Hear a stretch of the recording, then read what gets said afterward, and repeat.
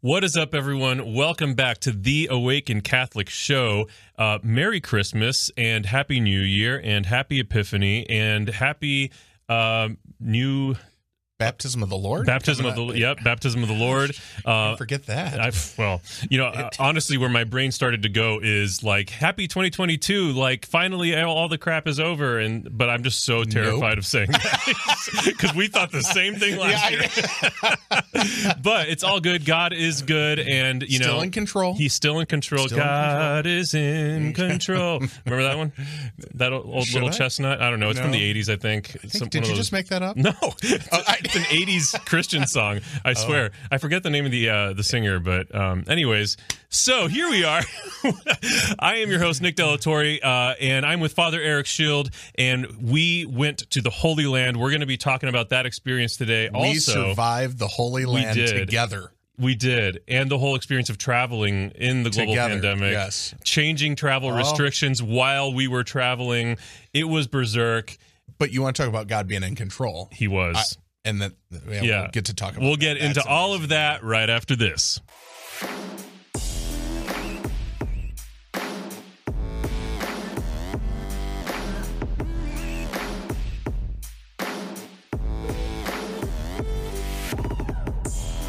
Ladies and gentlemen, welcome back to the AWAKEN Catholic Show. This is actually episode number 50. Wow. And Congrats. you were on episode number 1. You were my guest for episode number 1. No kidding. Yeah. And is there like a door prize for this? You're welcome. Does that come with a gift receipt? Oh my gosh. No, congratulations, honestly, though. That's awesome. Thank you. And quite the accomplishment. I appreciate that. It's been it's pretty interesting because so many of our other shows have reached like way higher milestones, but because of all the different work that I do with AWAKEN, like I don't record as many of these episodes as the other shows happen. But that's super exciting, and literally it was not planned or intentional that you, our guest for the first episode, would also be here for the 50th, and I didn't know that was going on. I didn't even know this was the 50th one until Ethan told me before we started recording today. So yeah, super cool. Should we schedule for the 100th episode? Absolutely. We probably should do that before. Absolutely. Yes. So, man, this is a really exciting time, guys. This is our first of 2 episodes talking about the Holy Land. The next one is going to be with some of the pilgrims that went with us.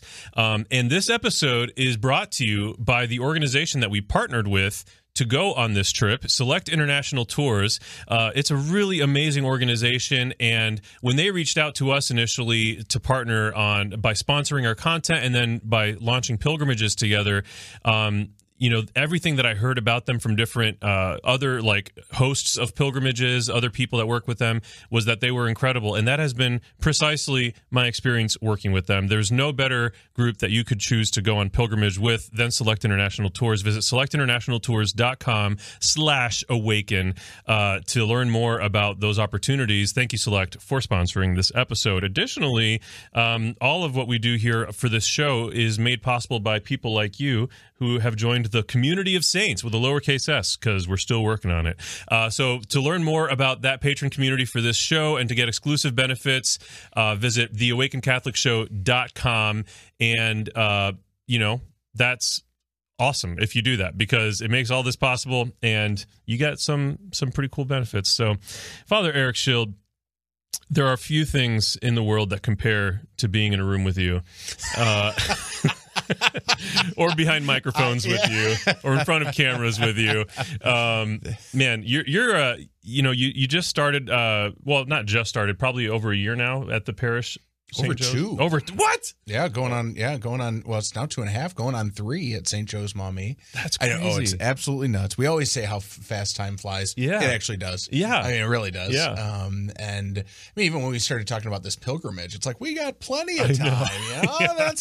And then all of a sudden it's like, we're boarding a plane. Yeah. It really was like that. In the middle of a pandemic. Yeah. Or whatever, if this is middle or hopefully end or whatever. But yeah, we'll it's awesome. Yeah, and you've been doing some. I've always known you to be someone that was very forward thinking and very like, let's not settle for what's comfortable or what's been done. Let's just do what has to be done for the mission, for the gospel.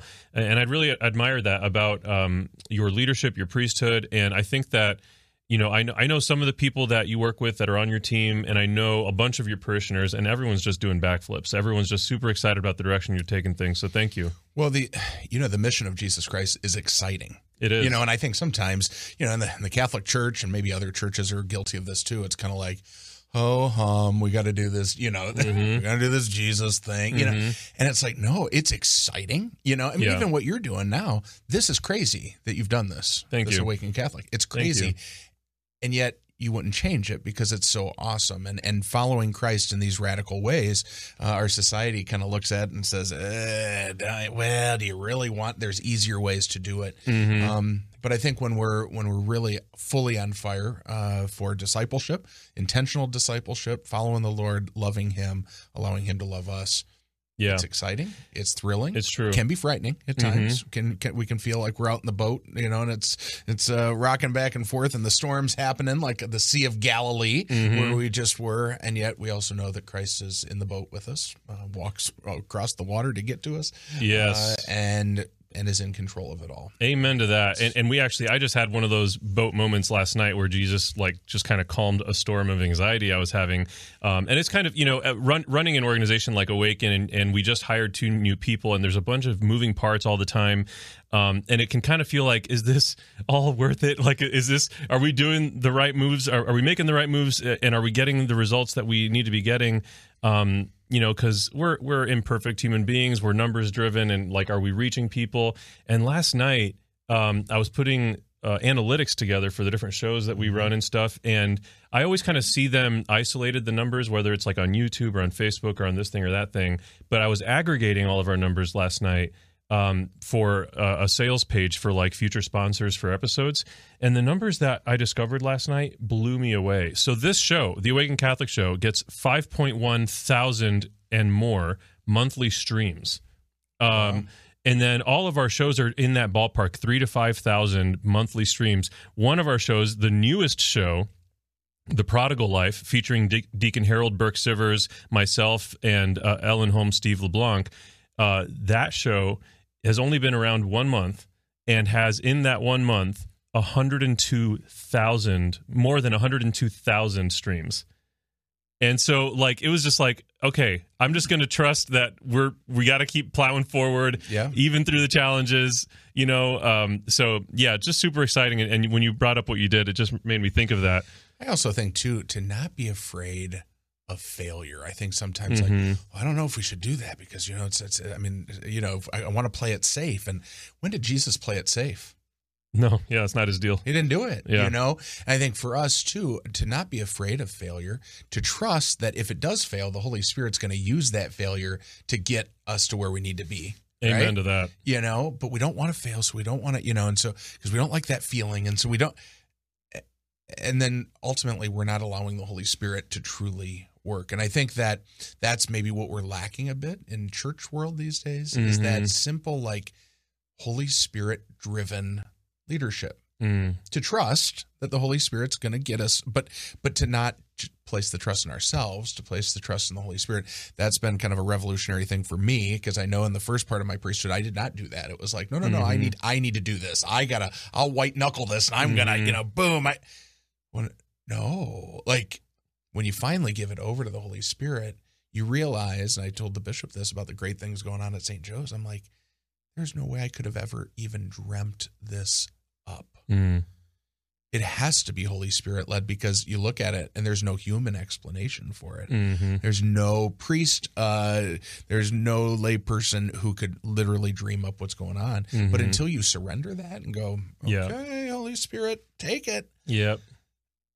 And maybe that's a little bit what happened on our trip too. I agree. When I was so worried about kind of COVID and whether this was going to happen and the number of people going and all this. Well, and understandably, sure, huge unknowns. But here it was. I realized I was not allowing the Holy Spirit to lead that. And when we finally did, when I finally did, I don't know what was going on with you. When I finally did, I assume you did too at some point. I was there, wasn't I? I don't know if you gave it over to the Holy Spirit. Okay. But it turned out it was extraordinary, better than what we could have ever. Yeah, and I like what you said too, connecting those things, because like it doesn't always. God's plan, the Holy Spirit's will, and like nudgings, it doesn't always come in a package that is obvious or even attractive, No. Like it got down, because we had I think the highest point of the registrations for our trip, we had over 30 people.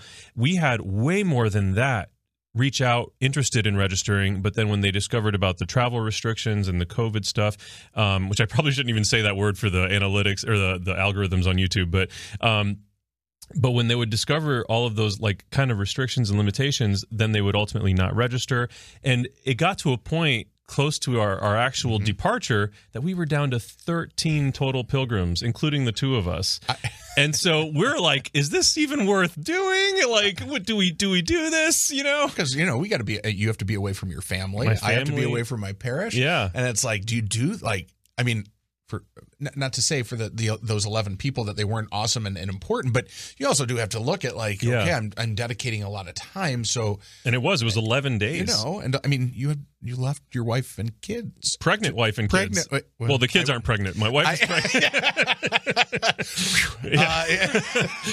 But that's huge. Yeah. And kudos to Alina. I think we need to give her a big round of applause, because Alina, to do that and to allow that to happen is amazing. So you look at that and then you go, man, we could go get over there, test positive for COVID, and have to quarantine for the whole trip. Yep. Or even longer. Or we could test before we had to test getting back into the United States.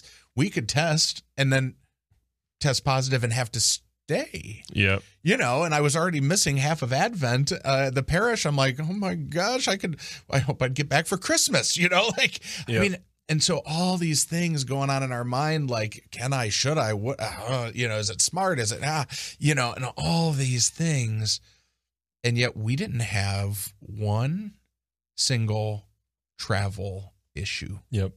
It's incredible. Except for crying kids on the flight home. That was that was intense. But that's what AirPods are for, and you kind of turn those up, and But anyway, God bless the parents who were going through that. I'm like, my gosh, poor things, that was a long flight. 12 hours. Oh, good Lord in heaven. Yes. So Ethan, if you could pull up the picture here. So this is us on the departing flight right before we took off there, and that would have been Newark, New Jersey. Newark. One word for that photo.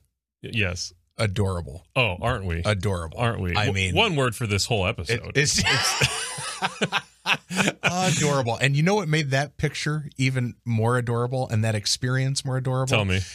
Was the seat that was free in between us. Oh, yes. Sacred Heart of Jesus. That was the most wonderful, beautiful thing. When you don't have that middle seat occupied, and, my love handles aren't having to, spill over into somebody else's. It is so amazing. Oh, my goodness. Oh. So there's our trajectory there from Newark to Tel Aviv. Man, so this was a wild experience. There was a point on the trip where we're waking up, the sun's starting to come out, and they're serving us breakfast, and they're giving it to us, and it's like, this is different. Oh, it was not your standard American breakfast. It was certainly not. It was it was like we were in Tel Aviv. Yeah, it was like the plane itself was like transported to another place. In fact, it was. But it was super cool. I mean, once we were there, like everything, the signage, everything was like in either Arabic or Hebrew or both. You can see that sign there. That's in the airport right after we landed. It's just like, it really was this really cool, like, you're in another place. It's a different land. Yes, very much so. Here's our group of pilgrims kind of like getting acquainted to the new surroundings.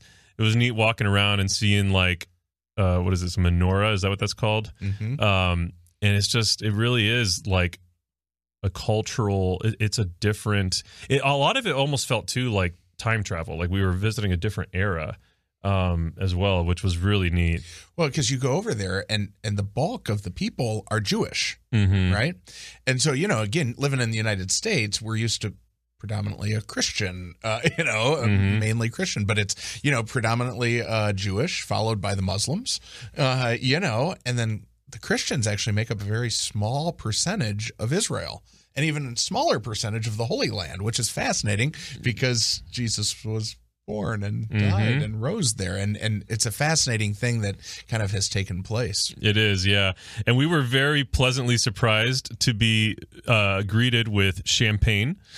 That was a lot of fun in our first hotel there in Magdala. There you are. I can't even. Look at that. It was a very nice touch. It really was. Yeah. Yeah, absolutely. So we had great fun. It was great. Here is our first celebration of the Mass. Oh, the Duke in Altum Chapel. And so that means put out into the deep. Right behind there is the Sea of Galilee. And the Sea of Galilee was so beautiful.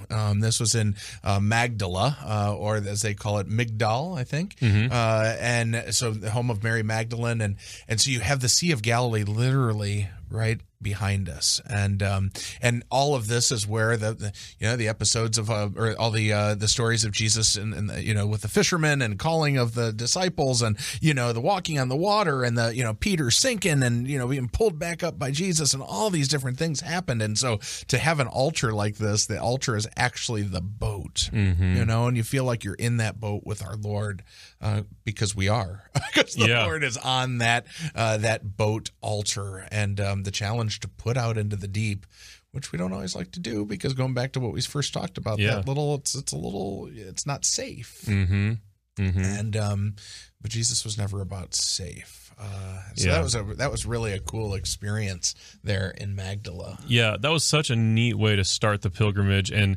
so much of the gospel, the stories all kind of circulate the Sea of Galilee.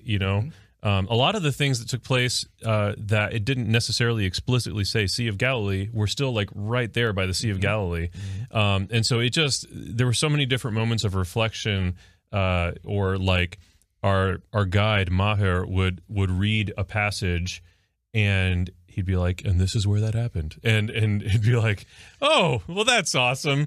Even the prayers of the Mass. Oh, they would bold and highlight in the missal, here in this place, like not just talking about this place, but here, here where we're standing. And that the first time that I prayed one of those prayers, I was like, I mean, this is the real deal. And that I think that realization of, I am here in this place that Jesus was born.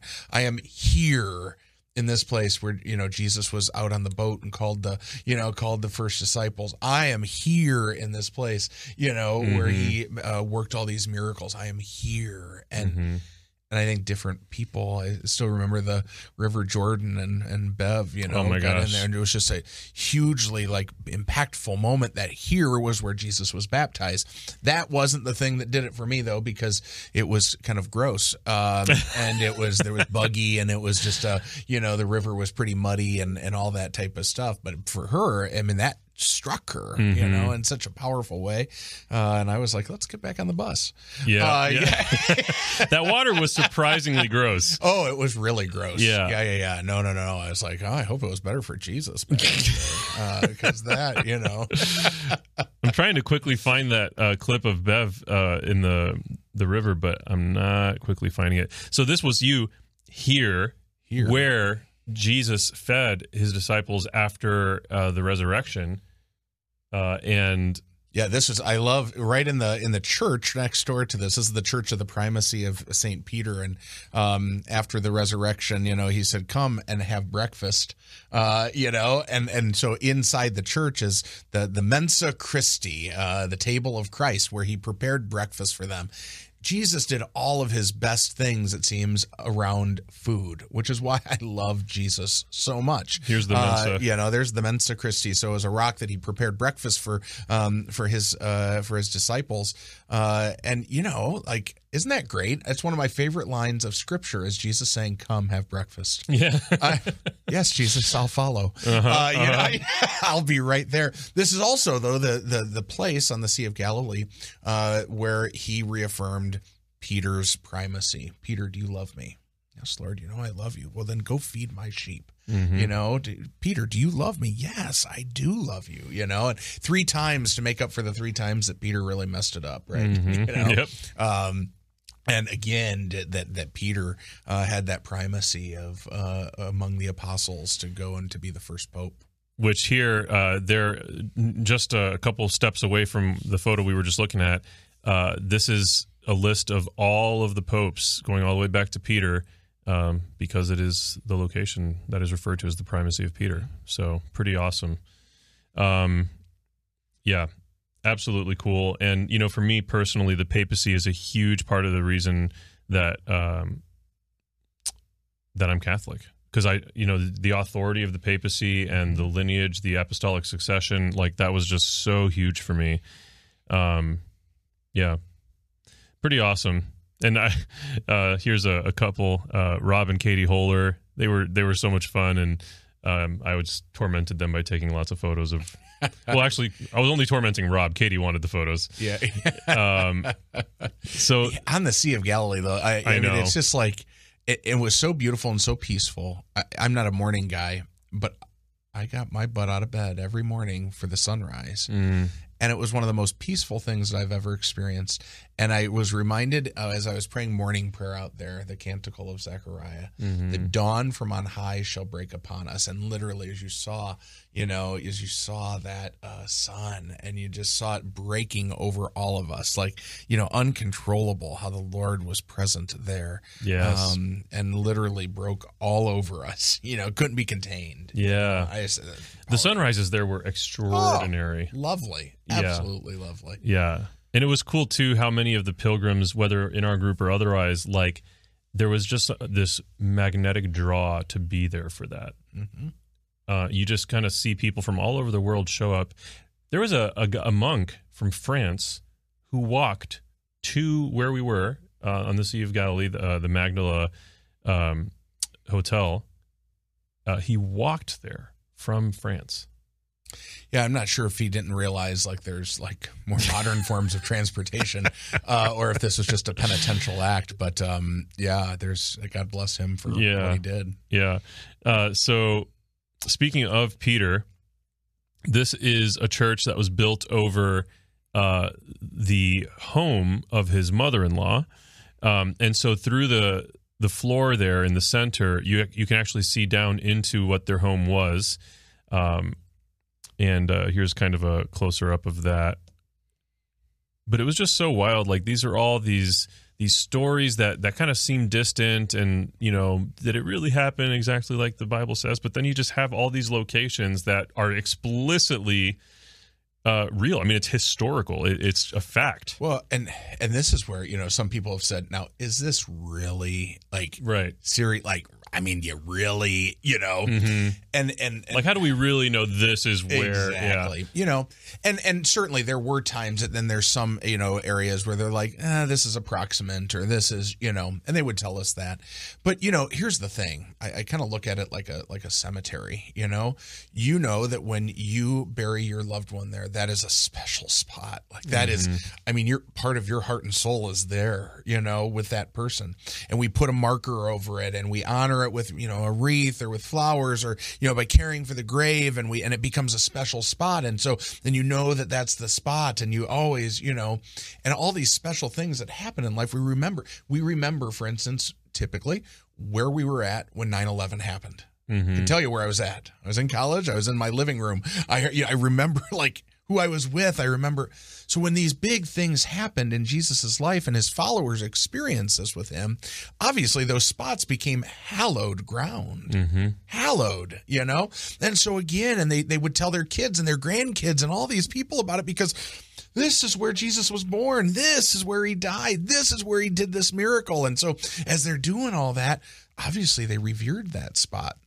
And then they began to build monuments on it to protect that. And then churches around those monuments. And even when the churches were destroyed by various people, that spot still was there. And then they built another church. And then and there it was. And it still draws people back today. Yeah. And if it wasn't real, this is what, look at the Catholic Church, like if this wasn't instituted by Christ, it would have failed. Yeah. A long time ago. Yeah. Because of humans. And they've certainly tried. It sometimes still do. Yeah. Right? Yeah. We know that all too painfully well because of the failings in our church. But over there too, if it wasn't something that was true and special, you can only live a lie for so long. And then it fades. Yeah. And so again, and so many of the people there are, their lineage goes back to the people that were there then. Sure. And so you're talking about, for us, it can seem so questionable because we're so separated from it. But these are the people whose ancestors preserved. These people themselves continue to preserve these locations, but their ancestors preserved them, and their ancestors preserved them. And there's, I found it is interesting. Rob and I were looking at some information about how Israel itself identifies which locations in their mind are legitimately what it is claimed, and most of them are. If not all, with the exception of one that's owned by some Baptist guy that's kind of trying to pretend to be the nativity, but it's not the nativity of the Lord, which we were at, the actual nativity, which is a perfect segue into the Catholic Weird Stuff segment. Let's hit it. Ooh, Catholic Weird Stuff. Why do they do the things that they do? Let's learn some Catholic Weird Stuff. It's a boy. Ladies and gentlemen, welcome to the Catholic Weird Stuff segment featuring the one and only, the handsome Father Eric Schild. Today, we are going to talk about the Nativity of the Lord. And specifically, a part of the Nativity that you found to be noteworthy and worth discussing. And so we will note it and discuss it. Well, that would make sense. Talk to us, Father. What are we looking at here on the Nativity? So, we get to the Nativity of our Lord, and that was something that really struck me. I was like, wow, here, like that really moved me. That brought me to tears. It's like you're in front of your own real nativity scene. You're like, wow. And so again, here we are, at the Nativity of the Lord, and down there is the spot where the Lord was born. And you're like, wow, and you can reverence that, and you can go up there and you can touch it, and you can kiss it, and you can, and it's so powerful. And I get up close, and there is a 14-point star around the spot. You can kind of see that. And so there's 14 points to that silver star. And I thought, well, what's up with that? And I even counted. I was like, what's going on with the 14 points? This isn't your typical, the star over, the shepherds followed, or the whatever. Right. And so in doing a little research, 14 points stood for the 3 sets of 14 generations that preceded Jesus's birth. Wow. And so this lineage that Jesus came from, again, and the genealogy reading, the famous genealogy reading that every time it comes up, you're like, ooh, buckle up, because this is going to be a long one. And that's the beginning of Matthew, right? Yeah, and you're like, ooh, and Zerubbabel and Rahamad, and you're, and it's, God blessed all of them. And God bless all of them. And there was even in that, there was prostitutes. You had, if you look, there was people who were a little shady in that, there was people who committed big sins in Jesus's lineage, which should make us feel good. Wait, are you calling me a prostitute? So your prostitute days, Nick, they can even be redeemed, Oh, dear. Oh, Lord in heaven. But, this is, but you see that Jesus came from a very human lineage. And so for us too, and we know our families aren't perfect, right? And yet, again, we're reminded how Christ came in the midst of this all. to sanctify us, to make us holy, to redeem us. Yeah. And he came in the midst of our mess, Right. even in the midst of lineage that was a little sordid at times and a little not. Yeah.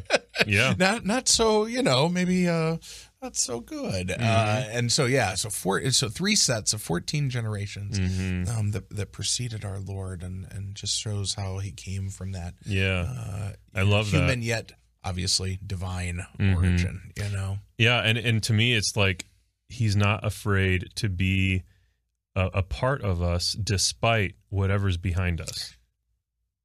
And that's powerful, because how often does our past get us down? Yeah. And I deal with that all the time in the confessional. We deal with that just humanly as individuals. We think back and go, man, why did I do that? I shouldn't have done that. I knew better, and all this stuff. And it can really occupy a lot of our heart and mind and soul. Yep. And Jesus is like, okay. And that's the beauty of the sacrament of reconciliation. Yeah. Jesus says, okay, that is forgiven. Mm-hmm. But the hardest part about reconciliation, I find, is not typically trusting that God has forgiven us. We get it. God can do whatever God needs to do, right? It's can we forgive ourselves? Yeah. Yeah. And it's really hard for a lot of people. It's like, man, I trust that God's forgiven me, but can I actually forgive myself? And I think that's something that a lot of us have to work on in the midst of it all. That's the next step, because God doesn't want us to be, in the straitjacket of our past sin or our current sin. He doesn't want that. Yes. He wants us to have freedom. Yeah. And he pierces the veil of this universe, the reality, and he comes into this universe in that lineage. And I love that in the photo, Ethan, if you could pull it back up again, that it's like you're pointing out here, that it's that they didn't just put this imagery or this meaning somewhere in this church or something. They put it in the spot that he came into this world. That's powerful. Now, I'm always a huge advocate of referring to the conception of a person as being when they came into this world. So technically that would have been at the Annunciation, but like he took his first breaths right there. And that is where they're calling attention to that lineage that he comes from. And that's where he pierced the veil, so to speak. And so just super powerful.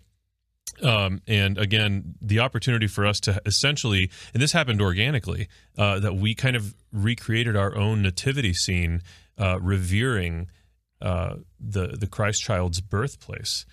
So just super powerful experience. I'd like to think that I was one of the wise men. I'm going to go with Joseph on that one, actually, since that's your parish and all. And here, this is the location where his manger would have been, which is not the wooden feeding trough that we've always been told it was. Fascinating, yeah. And it's not like it wasn't in a wooden stable. Right. It was literally a cave. He would have been in a cave, and the manger itself, the creche, would have been like a stone feeding trough that they would have put some hay in to make it a little bit more comfortable, because it was literally a stone trough. So you want to talk about, Jesus coming into the midst of mess. I mean, this is in a cave that would have been smoky because they would have been trying to heat it up with fire. There was animals. Sort of been a cave like this, you know? So this is the shepherd's cave, which was shown to us right before we went to the Nativity. So this is where the shepherds would have been that were approached by the angels. This was their cave. And there's a church built on the hill that this cave is in. But, you look at this image and there's artificial lighting, there's a mosaic floor, there's an artificial wall built from brick, there's doors and windows. None of that would have been in place. No. It would have been damp, cold, gross, smelly, and that is essentially the vibe. So take away all the artificial lighting, the wall, the floor, and that was what the nativity would have been where our like. Savior was. Yeah, yes, absolutely bonkers. Again, coming into this world in our mess, unafraid of doing that. So beautiful. So that's your Catholic Weird Stuff segment for today. Jesus does not care what you've done, where you come from. He just wants to be in your life, and that is represented by this. There you go. All right. So Weird indeed. Weird indeed. Jesus has prostitute ancestors. You heard it first here, folks. All right, so Father, what to you? Because this was for both of us our first time going there. What to you was the most unexpected thing that you experienced or that took place in our time there? Yeah. I think probably the most unexpected thing, probably a few possibilities with this for me. One was how moving Gethsemane was. Gethsemane was exactly how I pictured it. It was, you almost got the sense that you were there with the Lord in his agony. Being able to actually prostrate ourselves on the stone where he sweated blood in agony of what he was about to go through. I almost felt like I was in agony with him. Ethan, could you show the photo here? Yeah, so that's you there on the stone.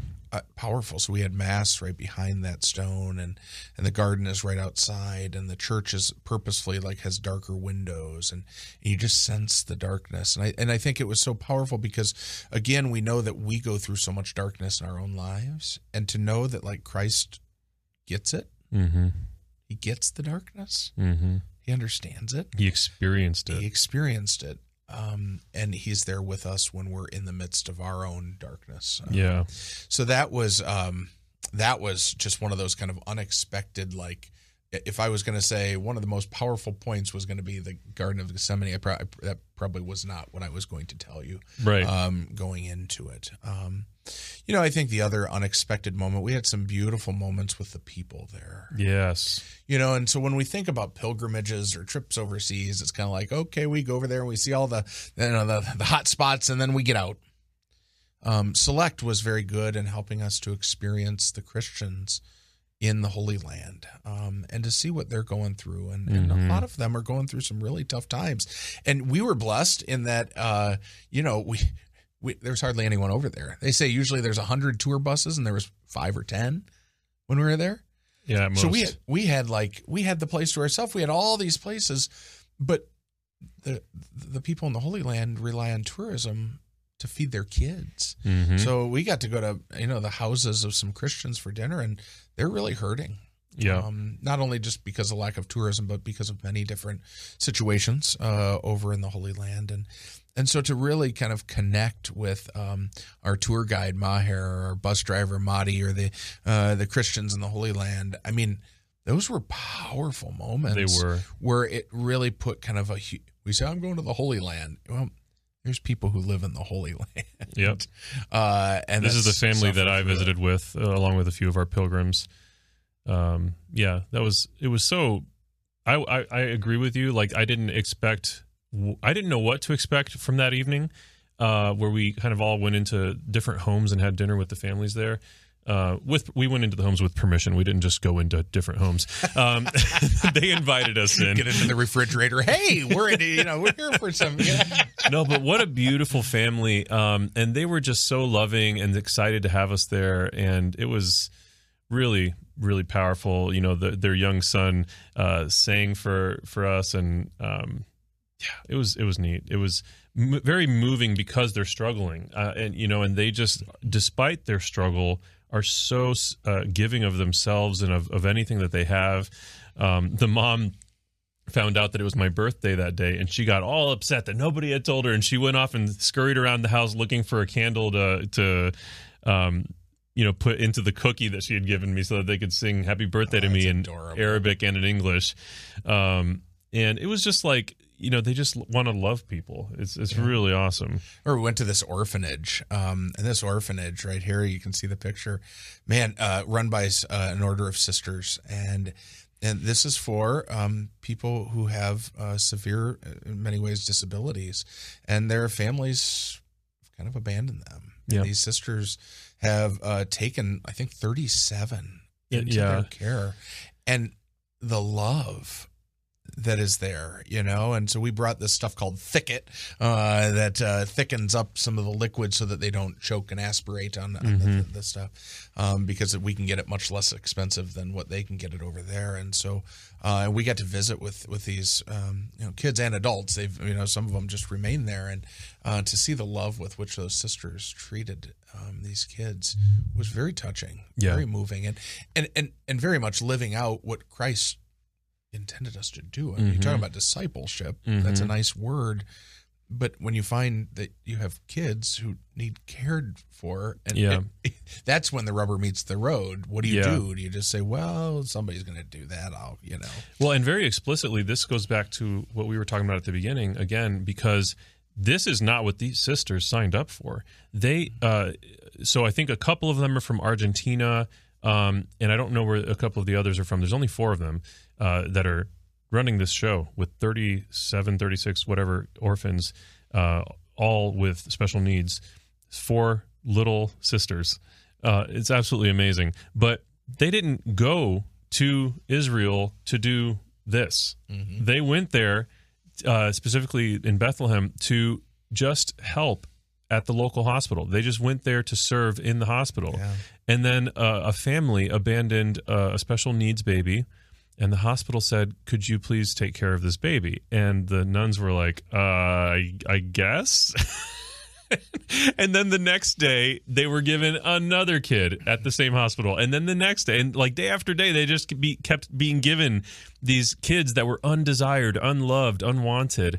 And just organically, the Holy Spirit put them there to receive and love these orphans. And they had no idea that was coming. And again, it's not what they would have asked for explicitly. It's not what they thought they were signing up for. It's not what they were looking for, but the Holy Spirit had a plan. And they are now the face of the Father's love. Yes.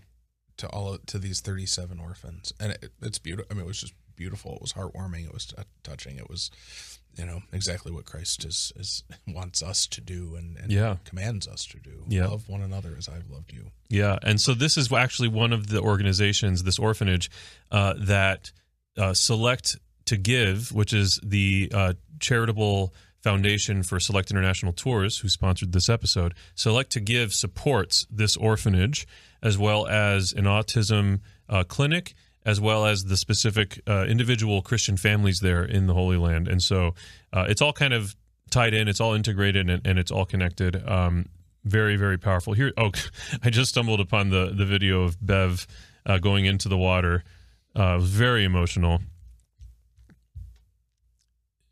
She just, as soon as her feet touched the water, she just started weeping. It was absolutely beautiful. So, I thank you for sharing that. And I feel like for me, actually, I was very caught off guard by one thing, and that was the Wailing Wall. I did not expect that to matter to me at all. Not that I have any ill will towards it or negative feelings about it. I just, I've seen pictures and videos of people at it before, whether it was popes or just, the Jewish people. And I just never had any clue why I personally should have any particular concern for it or interest in it. And that continued, that persisted until the very moment I was there, and I still felt that way. And then the moment that my hand got put on the wall, I just felt this flood of, like, the Holy Spirit came over me, and it was just a very overwhelming experience. And I just got filled with this sense of the bigness of God. And it became a really unexpectedly powerful moment. And I actually have a picture I'm trying to get to here of, so here's you at the Wailing Wall, Father Eric, and then picture of me there. So we actually had to wear hats, and if we didn't have a hat, they had these free little yarmulkes for us. I happened to have the hat. So yeah, that moment when I put my hand on the wall, I don't even explicitly know why, but I just know that the moment my hand touched the wall, I was just overcome with emotion and this awareness of the bigness of God, and it was intense. Well, that is the remaining or the remnant of the kind of the last wall of the temple from 70, right? 70 AD, you know, when it was destroyed. That's the remaining wall of that. And so you just think of the experiences. If that wall could talk, you know, what that wall would say or has seen. And I think by going up to that, I mean, you become part of those experiences, good and bad, you know, and that's so true. But it would have witnessed everything. Mm-hmm. So, and here's you, Jerry, with your yarmulkes, our little yarmulkes, so cute. I know it was hard to keep those on, especially if you don't have any hair for it to, you know. Yeah, it's just unfortunate. Yeah, and I think the Holy Sepulchre too. That was so powerful. The mass that was celebrated in the tomb of the Lord. Oh my gosh. You can't make that up. No. I mean, you know, like we're in the Lord's tomb, in his tomb. Here's a shot of that. So that is inside the tomb, very small space. All 13 of us got in there and we worshiped and we prayed and we encountered the living God in the scriptures and the Eucharist. And what's fascinating is with the Church of the Holy Sepulchre, all the rules that are in place, because Christians have been fighting over this place. Christian priests have been fighting over this for years, right? And so you got the Greeks and you got the Armenians and you got the Roman Catholics and you got all these different groups that want control over, naturally, this building that contains Calvary, that contains the tomb of our Lord, all this. And so they fought. And so there's this big thing, an agreement back in, I think it was the 1700s or something, called the status quo. And so the government kind of has said, this day we're making the status quo. You're all going to we're all going to get along, kids, which that hasn't always happened. But everything has to remain as is since the status quo. And so that day, that time of Mass, that Mass was being had, they didn't sing during that 6 a.m. Mass that we had. So guess what? We're not allowed to sing during the 6 a.m. Mass because back in 1700s, that's so interesting. You know, when the status quo happened, when that agreement was signed, you couldn't do that. It's the same with, there's a ladder on one of the outside windows that has not, I mean, you can't move it because that's what was up there when. And so they're worried that if somebody moved it, you know what would break loose. Oh man! And you know, here's the other fun fact. This could be a weird Catholic segment. The people who hold the key to the Holy Sepulchre Church, the people who hold the key, who lock up and open up the church every single day, the Muslims. Because so crazy. The Christians can't get along. I mean, it's sad, but it's also true. But it's a little funny too. You're like, oh my gosh, really? So, seriously? And so, you know, there's it doesn't sound real, but it's real. It's very real. And they all, each of these groups of priests live in the Church of the Holy Sepulchre, because if one of them would leave, the other would just take over their spot. I mean, you just can't even make that up, you know? I think in this video we have a shot of that happening where the Muslim is locking the door at night and then feeding the ladder through the door. I think I was wrong. This is not that video. Just kidding. That is definitely not that video. Well, here's a picture. Oh, there's them. Yeah.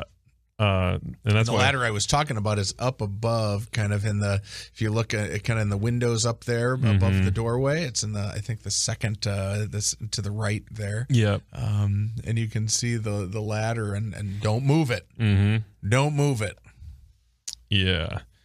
Here's maybe a little bit of a better shot. So that door there on the left, there's a hole in the door about halfway up it, and they feed this ladder that the Muslim guy uses to lock the door, because he has to climb up this ladder to lock the door, and then he feeds the ladder through the door. Different ladder than the one that correct, yes. And then they feed that ladder back out the door in the morning. So essentially, the way that the system works is when the door closes and locks, if you're in the Holy Sepulchre, you are in the Holy Sepulchre all night. Yep. Until they unlock that door in the morning. It's pretty wild. And some people do that on purpose. Yeah, you can spend the night in the Church of the Holy Sepulchre. And so the Franciscans are the Catholic priests that run this or that are associated with this. And so they can have X amount of pilgrims spend the night there. And there are bathrooms and things like that, but you're not allowed to sleep, as my understanding. You're supposed to stay awake during this and things like that. But maybe next time, Nick. Maybe next time. So this is actually the spot of the crucifixion, Golgotha, Calvary. This is where he was crucified, and there's a kind of similar to the Nativity of the Lord. There's a hole in the ground that you can reach your hand into and touch the stone where the crucifixion happened, and it's pretty wild.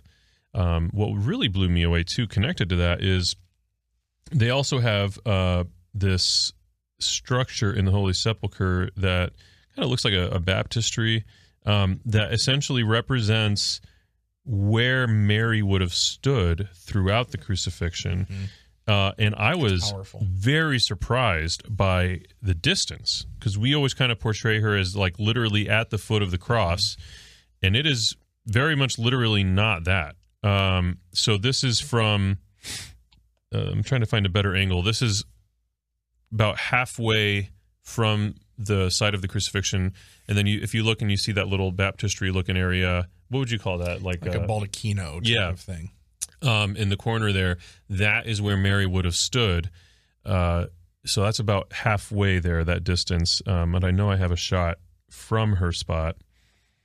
But yeah, just the whole, what this is instructive of is like, contextually, we only see so much of the picture when we read the Gospels. Now, reading the Gospels, absolutely vital, absolutely valuable, but being there and being explained like how it all played out, where things happened, completely gives you this totally fuller picture of the way that those moments would have felt, the way that they actually played out, what even in some cases what some of the actual meaning was behind certain moments. Like the eye of the needle, right? Like when we passed through an eye of the needle and we were like, oh, that's an eye of the needle. And the guy explained like, well, why don't you explain this? Oh, well, that was they had like different sized doors. They have like the big door, but you didn't just like open the door. It wasn't just easy enough to just like open up that door. It was a big deal. So they had these like smaller doors in the big door. Yeah. Okay. And then you had the camel. So if you talked about the camel also couldn't step over the right. So like there was no way that the camel could get through the smaller door within the door in any sort of way, right. And so like, that whole sense of trying to get in there was not going to happen, And so again, you kind of, and it's so true. Like people told me this, Nick, before I went, they said, you will never read or hear sacred scripture the same ever again. And that is 100% true. Because now is just as we've been back for a month, and I've read the scriptures, I'm like, wow! And your mind goes there to the Sea of Galilee. Your mind goes there, to where Mary stood. Your mind goes there to, the tomb.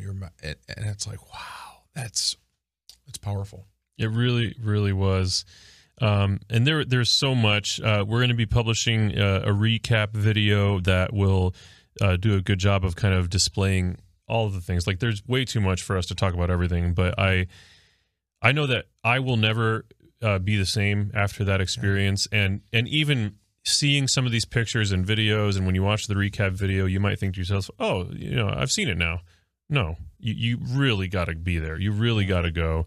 And I can't emphasize enough the value that this has had for me personally.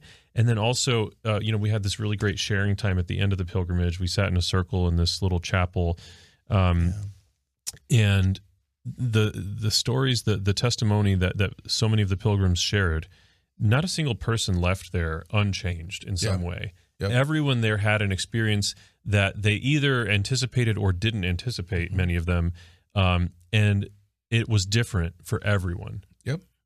But we all had the same experience, but it was received and transformative in totally unique ways. So I can't encourage you enough the next time we run one of these to come with us and to bring whoever you can bring with you, because it really is a huge milestone in my own faith journey. 100% concur. Yeah. I've been to Rome, I think 12 times or something, leading pilgrimages, and that's kind of been my thing.